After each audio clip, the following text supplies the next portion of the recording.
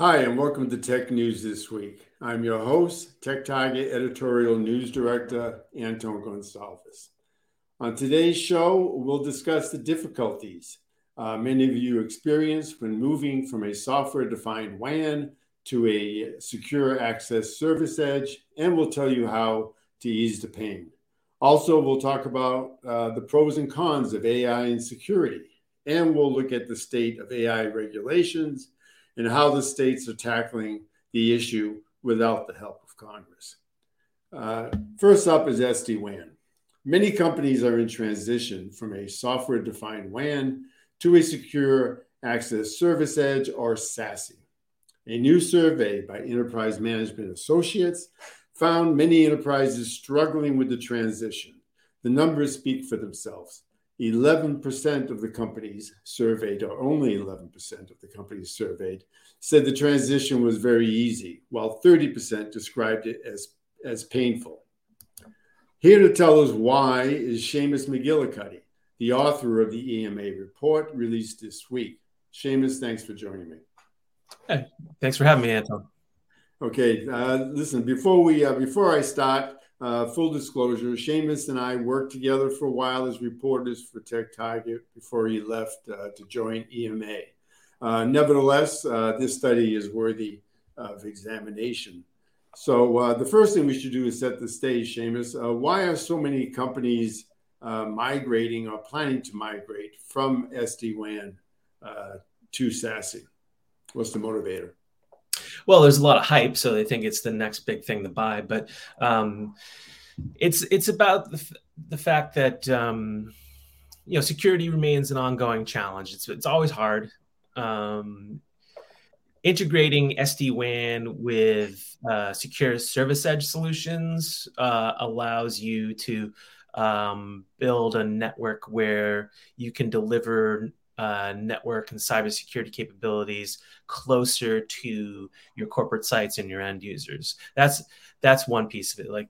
Because a lot of SD-WAN implementations started with some security at the edge where the SD-WAN edge devices were deployed, but then a lot of security was applied through the data center where the head-end devices of an SD-WAN, first generation SD-WAN implementation was. So all the traffic had to go to the data center where it would get scanned for security risk and malware and whatever, and then it would go on to its destination, right? So that wasn't an efficient approach to security because it added latency to the network, and so performance would be an ongoing issue.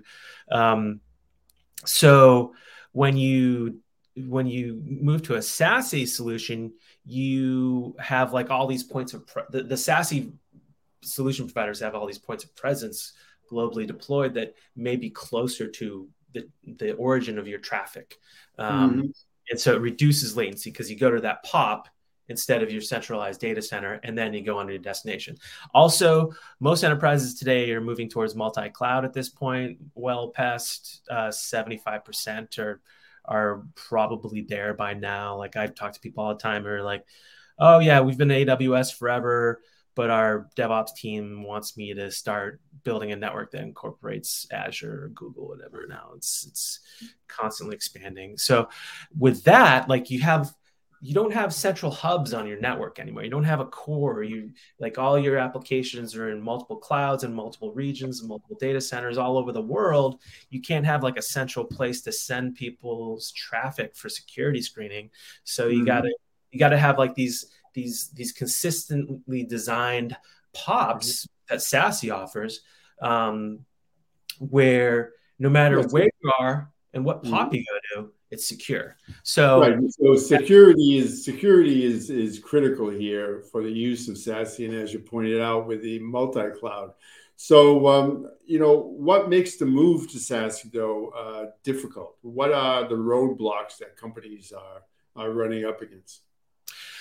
Well, about 40% of companies today are multi-vendor SD-WAN.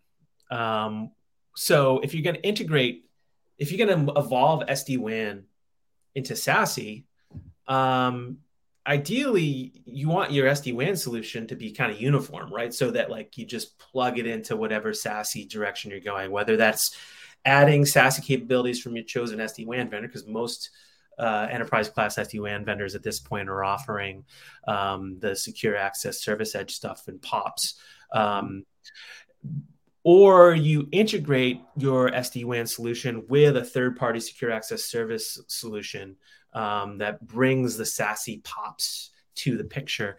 Now, if you have two SD-WAN vendors, that's two projects.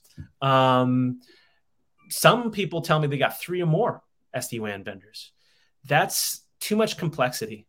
And why do they have multiple vendors? Well, maybe they got multiple business units are making their own decisions, and they've been told, well, we need SD-WAN to be SASE now. And the NetOps team, and their network engineering team says, well, I got to tell you, like, we have 2 different SD-WAN vendors or 3 different SD-WAN vendors because you let the business units make their own decisions on that. Like I talked to, you might even have like well, you got mergers and acquisitions too, as well. Because like I've talked to someone the other day who said that his company is constantly swallowing up other companies, and all those companies have their own SD-WAN vendors, And actually, like this week, I talked to a very big company all over the world. They are everywhere. They have 900 branches. They have factories in every country, every continent, distribution centers. And he said he's standardized on one SD-WAN vendor, but he wanted it as a managed service, which is very common. But he couldn't find a managed service provider that could deliver it globally across all of his regions. So he has 8 MSPs managing one vendor. So each MSP has like an SD-WAN controller that's managing maybe like 10, 15, 20% of his global operations.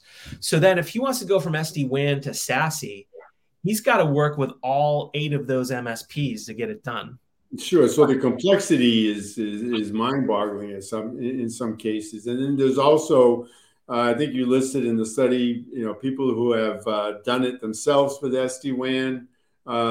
That's a roadblock. That's a difficulty. Poor WAN observability. So what do you recommend that companies do to deal with these multiple problems and roadblocks? Yeah. Well, you need one unified SD-WAN solution. If you're going to turn your SD-WAN into a SASE, it can't be like 5 or 6, 2, 3, 4, 5, 6 solutions that you're going to migrate to SASE. You need a unified foundation on the SD-WAN level. Now, the reason why I did this research is because every time I hear people talk about SASE, a lot of times they make it sound like the SD-WAN piece of SASE is just a feature that you turn on with a flick of the switch, and you're like, okay, now we'll move on from the network layer to the security layer.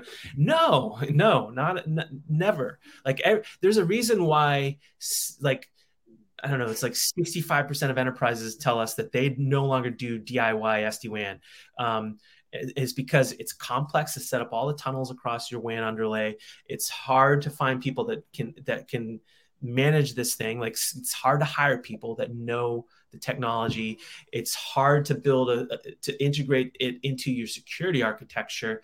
And so you need to deploy one managed service, a managed SD-WAN solution. Find a provider. Maybe it's like an AT&T or Verizon. Maybe it's like an MSP, whoever, that can deliver your SD-WAN as a global service. Then you need to make sure that you have good visibility into that, because the nature of your traffic patterns change when you go from just SD-WAN to SASE, because now you have all these POPs that are in between your end users and applications, right? And between like your site-to-site connections, these SASE POPs. And so you need to make sure that you have the ability to monitor that. So if like a SASE POP goes down and your managed service provider doesn't have good visibility into it, you can say, I'm having an issue with this SASE POP.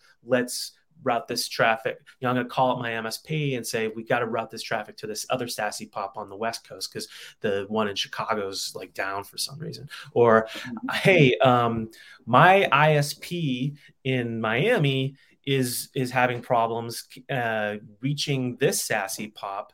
Can we fail over to the MPLS network that I usually reserve for this, so that you can make sure that your SASE solution performs properly. And it's not just like keeping an eye on things in day two operations perspective.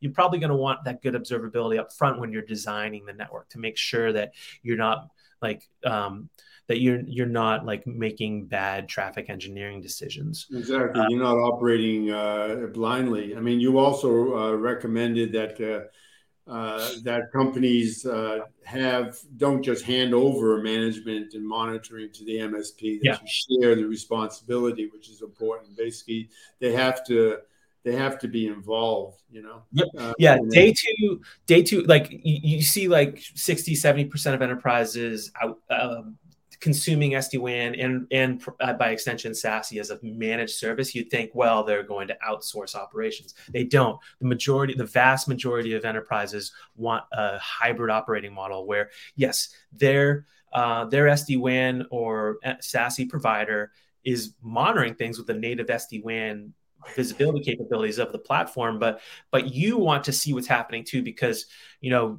it's you're the one responsible for supporting the business. I was talking to someone the other day who said that he had a connection to a factory go down, and his managed SD-WAN provider in that region where the factory was not proactively aware of it. He was aware of it because he was getting user complaints. He had IT on site go and check his edge SD-WAN devices to see if there's something wrong with them. Nothing was wrong with them. So then he used a third-party monitoring tool to just look at the nature of traffic going from that factory into the WAN. And he noticed that something had changed with how his ISP for that factory was routing traffic from his factory to AWS, and it had completely wiped out connectivity to the applications that the factory needed access to. So he was able to go to his SD-WAN provider and his ISP and say, this is the problem. Routing change was made. We need you to do something about it. Mm-hmm. Yeah. Okay. And the use of monitoring tools is a whole other element of this that unfortunately we don't have time to jump in on. But anyway, thanks for coming on the show, Seamus. It's always fun to talk shop with you. I really appreciate you. You too, Anton. Hopefully I'll see you in person sometime soon. Bye-bye. All right, security pros are overwhelmed with data, so it's not unusual for them to miss reports on software vulnerabilities, leaving a company open to attack until the problem is discovered and patched. Well, guess what? Surprise, AI is coming to the rescue. Security vendors are adding artificial intelligence to their software to help customers sort through vast amounts of data. Several automated AI security offerings use ChatGPT to help with threat detection. This week, Recorded Future added to its software an AI engine based on the company's threat intelligence and private data. Here to discuss the differences in the two approaches is TechTarget editorial security reporter Ariel Waldman. Welcome, Ariel. Thanks, Anton. So let's start with how AI could help security pros deal with data overload. Yeah. What are our proponents saying? Security pros, like you said, they have an overwhelming amount of data to sort through from a variety of sources. Another problem is a cyber skill shortage. There's not enough people to even sort through all of that data. So it seems like OpenAI GPT in general is the next step in helping companies gather threat intelligence and help sort of offset the cyber skill shortage. The automated and real-time functions of AI are really important, especially in gathering threat intelligence. It can also be difficult for enterprises to understand how much or even if a certain threat will affect them. So AI can maybe add some specificity to those searches and finding out how that threat will affect them. Another area, threat actors and cyber criminals are becoming increasingly sophisticated and innovative. So it's difficult to keep up with current and emerging trends. Security pros can use AI to help gather adversary group intelligence, which is really important. And then another area can further assist in is vulnerability patch management, which is a big problem for enterprises. As you said, there's so many flaws and threat actors are exploiting them at increasing speeds. So it can help them to know which flaws may be impacting them and how to prioritize those flaws.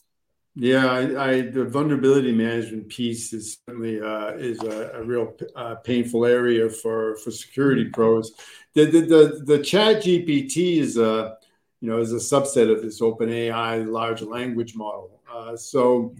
Recorded Future, trains the OpenAI model using its own private data. I would assume there's an advantage to that, right? Less chance of errors and getting surprising results. Hopefully. Yeah, concerns with like Chat GPT, for instance, was that around security and accuracy of the information it provided. Can sometimes make up answers if it doesn't know something for sure. And it depends what data set it's been trained on and everything. So Recorded Future, they used OpenAI's GPT model specifically. The Chat GPT is a different type and not what Recorded Future incorporated into their model. Theirs uses the OpenAI's GPT and the language skills. But Recorded Future is known for its threat intelligence, so that is a big advantage. The model was trained on more than 40,000 analyst notes from the company's threat research division. It also includes information from the open web, dark web forums, technical indicators. So it's very vast and what companies can find out. Okay, so in those organizations, they use ChatGPT. You described them as several automated AI security offerings. I mean, are they sufficiently reliable? Do they claim to be reliable, or what's the status with that? Yeah, I think the hope is that they'd be reliable, but I think it really depends what data they're trained on, how current that is, the accuracy of it, and just having knowing it's fact base and being sure about that. I think that's a big problem, a big concern. Do you have any sense of how security pros are looking at AI? Do they? I think one aspect is feedback from Recorded Future. At least they found it as a time-saving tool. Executives are inundated with security questions all the time. And if they try to, ask an analyst their opinion, that could take days or hours. And using these functions, it generates a summary or analysis within minutes. So it's just help with that. And okay. So all right, Ariel. Yeah, well, thanks for coming on the show. I really appreciate the time and thanks for your reporting. Thanks for having me. All right, see you next time. Bye. Bye. Okay, AI also has the potential to improve business operations, right? Driving efficiencies and profitability, but it has flaws, as we just discussed. That can lead to trouble. In California, people in favor of AI regulations point to examples of the harm it has done in healthcare, housing, and hiring. Congress has yet to take up legislation focusing on AI's potential harm, but that doesn't mean nothing is happening. Here to discuss the state of AI regulation is TechTarget Editorial's government reporter, Mackenzie Holland. Welcome, Mackenzie. Hi, Anton. Thanks for having me. Sure. All right. So most of the regulatory action is happening in the states. Places like California, Connecticut, Illinois, and Texas. What are they doing? What is their approach to provide protection when AI, makes the decisions that affect, and sometimes bad decisions, affect people's lives and their livelihoods? Sure. Yeah, the legislation introduced in these states really aims to apply certain protections for consumers around the use of AI, around automated decision tools. Colorado, for example, issued draft rules in February to prohibit life insurance companies from using external data like credit scores, social media habits, educational backgrounds, which they consider discriminatory data in their AI models. So those companies would have to undergo a rigorous examination of the data that they use in their AI models to impact the company's decisions. And it's absolutely true that the momentum on AI regulation is happening in the states, similar to what we've seen with data privacy. California is a leading example of that. While the federal government has yet to advance legislation around data privacy or AI, states are working on this. Though the White House this week did issue a request for comment around AI accountability. So that's a measure that they've taken. Outside of last year, they issued a blueprint for an AI Bill of Rights. But other than providing comments or seeking guidance, they really haven't made any advancement towards AI legislation. Towards the legislation, right? And the states do vary, right? In the sense that some states are the regulations they're looking at would include government use of AI and commercial, but then some are just focused on government also, right? Why that patchwork? Sure. So by focusing it on, I think, kind of focusing on the impact of these tools and on, especially when it's governments making decisions or using these tools for, housing decisions or employment opportunities, like it's, particularly impactful in that sense. And education, sure. And so, by focusing it in the sense on, where the impact is, then they can really focus the legislation on the harms caused by this technology. Yeah, I mean, I could see over time when eventually you have this patchwork of legislation. I remember way back in the days when they were talking about taxing a sales tax for the internet. Amazon was involved in that heavily. You ended up with states taxing in different tax laws. So this is the same situation. We end up with this patchwork, and I guess for business, any ideas? What has anybody you talked about discuss the impact on business and how they're going to be able to navigate this? Sure, and it's going to be similar to what businesses have had to do with data privacy laws currently. Just kind of being aware of what. Because there's only a handful of states that have enacted these laws so far. So I think ideally businesses are waiting for the federal government to catch up and implement a comprehensive approach, not only to data privacy, but to artificial intelligence. Because as more and more states do adopt their own regulations, it will make it more difficult for businesses to adhere to this patchwork system of laws and regulations. So I think it's a kind of wait and see, really make sure you do try to comply with the regulations that states have, but hoping for a more overarching law to kind of bring that all together.